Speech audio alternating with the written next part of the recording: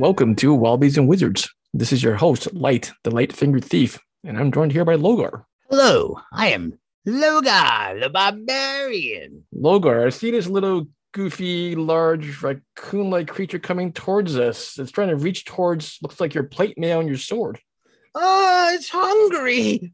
It's going to eat it. It's going to rust it and destroy it. I immediately jump on Logar's back and we start running. Rust monsters.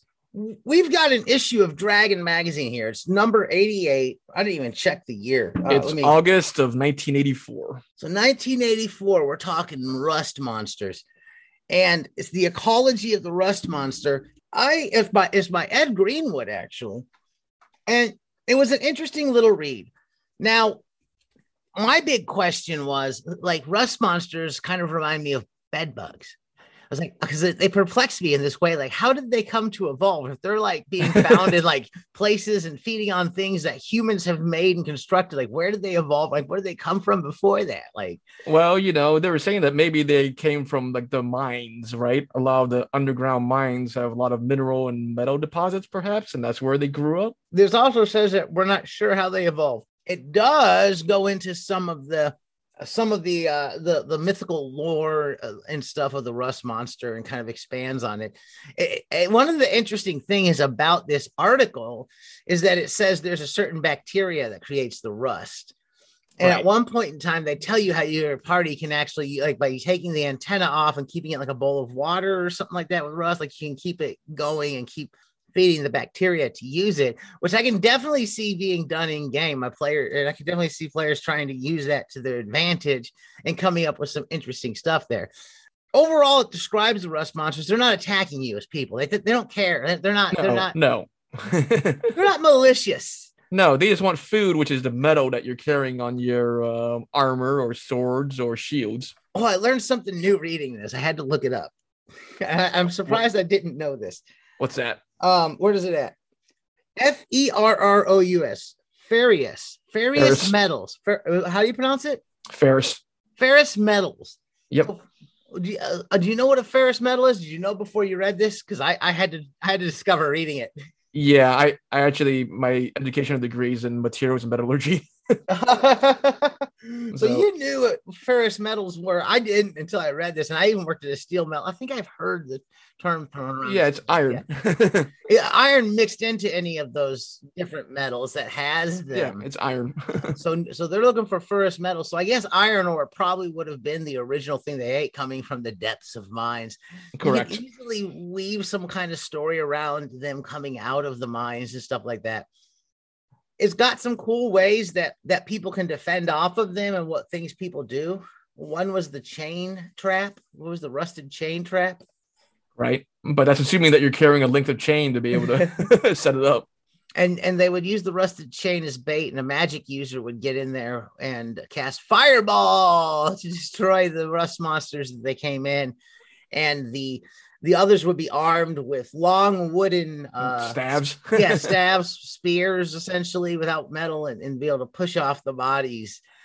So using metal spears sounds like a good way to deal with a rust monster. Is one thing or not metal. I'm sorry. Using wooden spears. Wooden spears is a good way to deal with a rust monster. You got wooden weapons, kind of like a vampire. Stab them in the heart. Well, you remember when the party encountered like 4 rust monsters in Hyperborea? Yeah, it wasn't that long ago. We tried to hide our weapons. Everyone had to hide the weapons, and what did you guys get out? Like boomerangs and clubs, I think, that were made out of wood to be able to fight it. Wooden bone weapon was going after it. Now, the way it talks about the way they walk and kind of hobble over to get things, it was kind of interesting. Like a puppy. Yeah, pretty much. I mean, there's like a puppy or raccoon cub or something like that. And it even talks about the babies. Now, the babies have tentacles that are like, I can't remember. Their tail itself was 5 feet as a little rusty, I think they called them. They call them rusties. Yeah, rusties. And the antenna was about 3 foot long, they were saying. It's considered like a small size beast when it's a child. I mean, 3 feet to plus antenna with that 5 foot tail and everything else. You picture, and this is the baby. I don't know how big the body is. It didn't really say, but that thing's bigger, longer than a human being would be tall, because that's 8 feet there on its own. Those are big. If that's the little baby, rust monsters are not tiny creatures. No, and they do have some interesting rules for the tail to knock you down as well too. Yeah, the tails are, watch out, because you can take out the antenna, but they can take your feet out from under you. Right. And then if you get knocked down, it's going to be, like a +4 bonus to attack on your metal. They're going after your swords, your axes, your armor. It seems like the big danger isn't trying for the dungeon master to inflict hit point damage here, but to take away, armor and weapons and make it harder on the party. It seems like that's the intent of the rust monster to me. I know I've had them deal damage before in games I'm playing, but I'm not sure that's 100% what they're intended to do. I think they're intended to kind of take out some of those things. So creating a new form of damage or threat to your player party, whereas, I've got my plate mail. Suddenly, I don't have any plate mail to protect me in the rest of the dungeon because the rust monster came along and munched on it. Well, the other scary thing is many magical weapons can lose a level as well too if it encounters a rust monster. Yeah, magical. There's a whole formula here. It says, the formula they gave for the rust monster and the magical weapons is like there's a 10% chance per plus one or something like that. So the chance isn't the highest. Like there is a chance to be able to save, and you can try to keep your magic weapons, but there's a good chance that they could take out those magic weapons and rust them as well. So there is a save there. There was another really interesting thing of note about them. Where was that? About how much they eat and how often they need. Oh, yeah. They were saying they might eat just once a month or once every 2 months, depending on the dungeon that you're in. So yeah, if they get a good suit of plate mail to munch on, they don't need to eat for a few months. They're all right. Yeah, they're okay. But, if you find a family of them, I'm sure the family's hungry. Oh yeah, the whole family's got to eat. We have to have all that armor, all your armor needs to feed this family. You don't want to deny this little family of rust monsters their dinner now, would you? You mean people? Yeah, exactly. They have to be able to survive and feed their family too. So, maybe give it a shield to eat on. Here you go. Here's my shield. This is the extra shield I've been lugging around. Why don't you eat that for a minute while we try to get away? Use this decoy. And like with eating, that's like their whole goal. It's hungry. That's the whole threat they pose. So it talks about trapping someone up a tree. It'll stay there until it won't starve to death. It'll wait you out while it's hungry. And you probably aren't, since it can wait a couple months to eat. You're probably not gonna be able to stay up that tree long enough to wait out the rust monster. I was like, you probably starved before outwaiting the rust monster. So I think reading this made me reconsider how I've ran rust monsters in the past and how I will run them in the future when I approach running rust monsters against the party. Make it a little more interesting of a game. Going after that armor is definitely something I'm going to be using rust monsters for as a threat in the future. I probably should have in the past, but maybe haven't been aggressively intent about it as much. Well, like we said, we ran into some rust monsters in Hyperborea, and you guys were like, what, level 5 or 6? And this is a level 1 monster. And it scared the party a lot more than a high level hit dice, monster. 4 rust monsters turned the party around. Yeah, here's the thing too, though. Like we didn't try to. Didn't we like end up trying to leave there in general, or did we ever kill them? I can't recall. You guys ended up fighting and killing them, but with wooden weapons and such. And then I think you guys might have trapped it in a room, and then Jake like fireballed the rest of them, which is the chain trick. Essentially, just fireball them all with our magic user. Pretty much. So.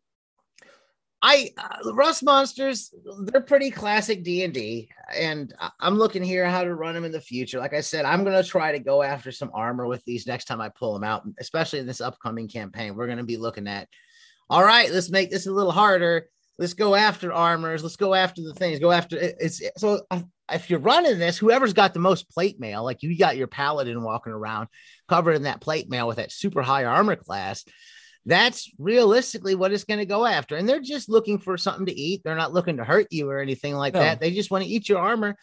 That's all. You give it the armor, it'll lunge on it, go away, and keep to its kind of little self. It's not a violent, inherently threatening thing. It's just not good for us because we have this conflict where what we need to keep us safe and what we need to kill the baddies or whatever we're running into, our weapons, our armor, what we're relying on for combat, is threatened by them getting fed. So we have a conflicting interests. And then I think that makes for a more interesting game than just, I'm going to get you. It's like, oh, my food supply is something that you value.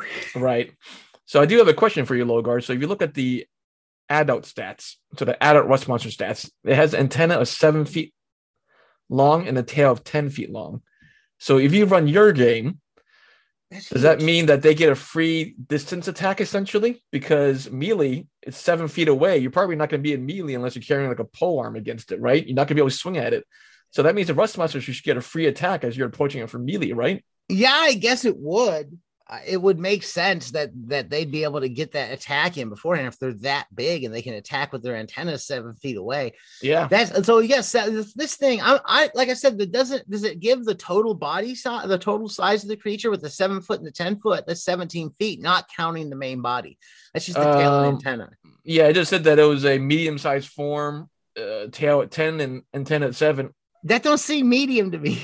Well, in the D&D rules, I they guess, call it medium. I mean, I guess large that means would be a dragon, right? So that's why they call it medium. So I guess that means the body's about human sizes. I'm going to say the body's 6 feet. So we got 6 plus 7, that's 13 plus 12. So about 20 to 25 feet long creature. I don't know. I mean, I'm picturing that it's probably the size of like a small cow or something, maybe with long antenna and tail. Perhaps a calf. Yeah, a calf.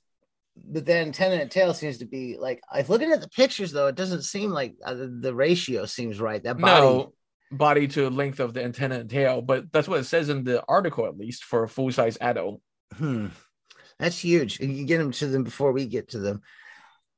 I don't know. There's one more thing in here that I thought was neat is that there's a dice roll for the item that struck on your character. They give you as weapon 1 to 36. You get a weapon. 37 to 64. You get a shield. 65 to 85. You get the armor. 86 to 95. Your helm, and 96 to 00. Minor but visible metal object, belt buckle, headband, gauntlet, etc. So it's a roll on once the rust monster attacks you, what exactly it is he gets.